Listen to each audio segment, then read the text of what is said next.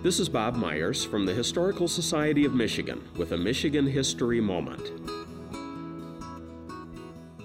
On a fall day in 1934, the starting center on the University of Michigan's football team walked into Coach Harry Kipke's office and said flatly, "I quit." That player was Gerald R. Ford. The future President of the United States had a teammate and friend, Willis Ward, a football and track star from Detroit. U of M's athletic director, Fielding Yost, had agreed to bench Ward for an upcoming game. Ward was the team's leading scorer that season. Gerald Ford was furious. The issue? Willis Ward was African American. The Wolverines would be playing the Georgia Tech Yellow Jackets in the segregated South. In the 1930s, Southern colleges refused to let African Americans play on their sports teams.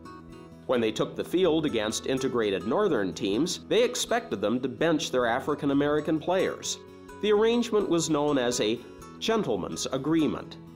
Fielding Yost had agreed to abide by it for the game he had scheduled against Georgia Tech for October 20th, 1934. In exchange, the Yellow Jackets agreed to bench one of their own players. The agreement angered U of M's students and faculty. 1,500 of them signed a petition requesting that Ward be allowed to play. After Gerald Ford threatened to quit, he talked it over with his friend. Ward urged him to stay. "Look," he said, "the team's having a bad year. We've lost 2 games already and probably won't win any more." Ford recalled later, "I decided he was right." During the game, Willis Ward sat in a boarding house and listened to it on the radio. Yost had barred him from even entering the stadium. Michigan beat Georgia Tech that day 9-2. As Ward had predicted, it was Michigan's only win that season.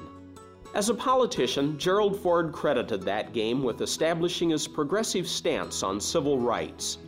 He voted against poll taxes, literacy tests, and school segregation, and in favor of the Civil Rights Act of 1964.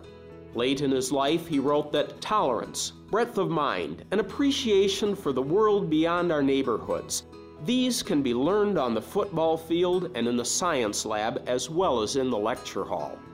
When Willis Ward passed away in 1983, Gerald Ford was an honorary pallbearer. This Michigan History Moment was brought to you by MichiganHistoryMagazine.org.